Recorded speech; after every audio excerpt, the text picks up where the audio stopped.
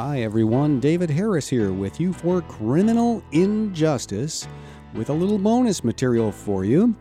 You know that here in Pittsburgh, one of the things I get to do, which I've told you I really enjoy, is I serve as legal analyst for public radio station WESA. That's the flagship NPR station in Pittsburgh. One of the things that I do as part of that job is that I'm a frequent guest on their daily public affairs show called The Confluence. And recently, I sat down with the host of The Confluence, Kevin Gavin, to discuss a brand new decision, or maybe you'd call it a non-decision, by our state's Supreme Court, the Pennsylvania Supreme Court, deciding against hearing an overall challenge to our state's death penalty law and our death penalty system. So here I am in conversation with Kevin Gavin on The Confluence. The producer of The Confluence is Megan Harris. Here we go. The state Supreme Court case centered on a petition filed by two federal inmates, Jermont Cox of Philadelphia and Kevin Marinelli of Northumberland County, but had the potential to affect the approximately 130 others on death row.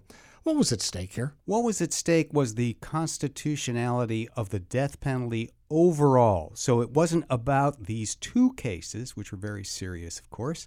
It was about all death penalty cases in the state. So the objective of these petitions was to get the Pennsylvania Supreme Court to rule that the system as a whole, the law as a whole, was unconstitutional, not just to rule in these two cases. The defense wanted to appeal directly to the state Supreme Court, a so-called King's Bench jurisdiction. That's right. The justices basically said, play out your appeals in the lower courts? The justices said, we're not going to look at the larger question of whether the statute is unconstitutional. We're going to hear any and all appeals that are appropriate at the level of each case. So bring your issues, bring your litigation, bring your cases, but we're uninterested at this point in this procedural posture in hearing something about all cases in the state. That was, as I said, the hope, but the Pennsylvania Supreme Court says no.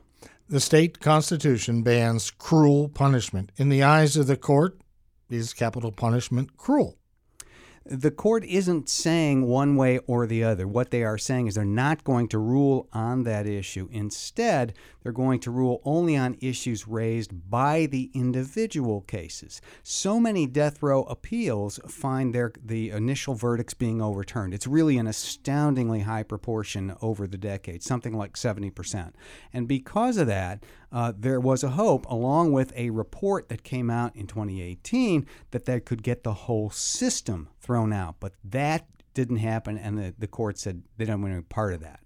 Remind us, David, who gets sentenced to death, and by what means is it carried out in Pennsylvania when it is indeed carried out? Well, who gets sentenced to death is one of the prime questions, because what we learn as we look over the entire pool of capital cases is that you tend to get death sentences for people who have the worst lawyers. Now, that sounds completely counterintuitive, but that is what turns out to happen. 70% of those cases, as I said, getting thrown out, and the one overwhelming set of factors is inadequate defense by defense counsel. That's, I think, an indefensible result. We simply can't support a system like that, and I think that's what the hope was, that the court would take advantage of that and go ahead. And those defendants who you alluded to, poor, are often minority defendants as well. They are often minority group members. The thing is that the stronger predictor than the race or ethnic group of the defendant is the race or ethnic group of the victim. And that is a really profound thing, because, it tends to tell you that the lives of victims are valued according to their race. At least that's the argument. And I don't think anybody wants a system like that. Governor Wolf imposed a moratorium on executions in 2015. Did that work against the defendants here, asking for an expedited consideration of the constitutionality of the death penalty because the Supreme Court said, well, there's no sense of urgency? Well, not on its face. It wasn't one of the issues that was out front, and you wouldn't read it in the papers that were submitted to the court or in the arguments that were made.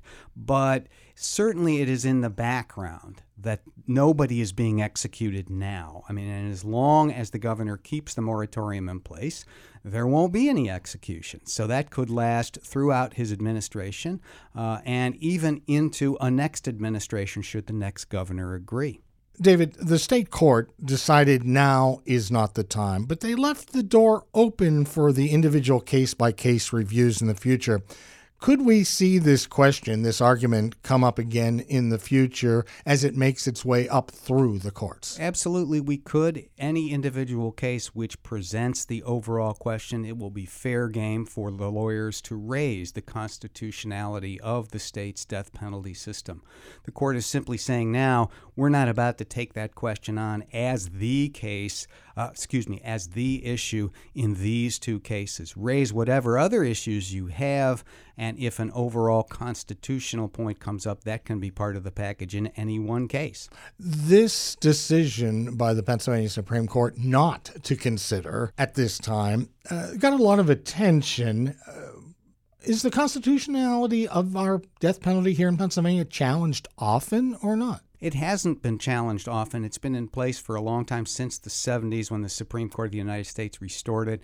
What made this case so unusual, among other things, was not just the challenge, but the fact that the Philadelphia DA's office actually sided with the two defendants who wanted the whole system overturned.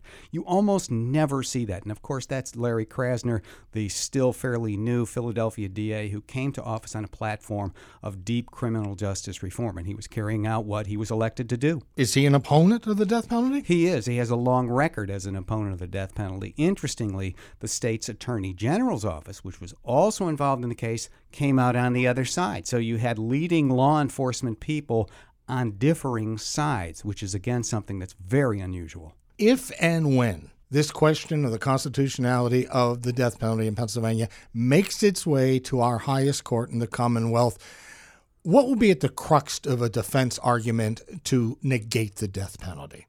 It will be the things that came up in that report I mentioned from 2018. The Joint Commission report basically said this is a bankrupt system, that defense counsel are poorly funded and don't do the job in an astounding number of these cases.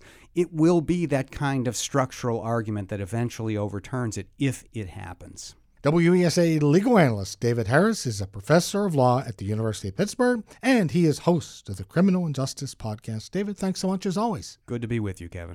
That's it. That was my conversation with Kevin Gavin, the host of WESA's The Confluence, about the Pennsylvania Supreme Court's recent decision to refuse to review Pennsylvania's capital punishment law and its entire system. Instead, the court says, we're going case by case, raise all the claims you want or can or you have jurisdiction for, but we're not going to declare the whole system unconstitutional all at once.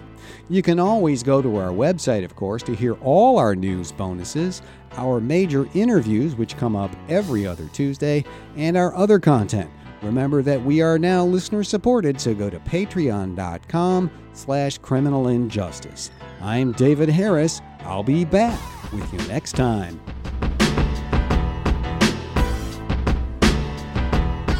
Criminal Injustice is written by David Harris, produced by Josh Rawlerson, and supported by listener contributions. Go to patreon.com/criminalinjustice to become a member and access the premium content feed. Find past episodes, show notes, and more at criminalinjusticepodcast.com.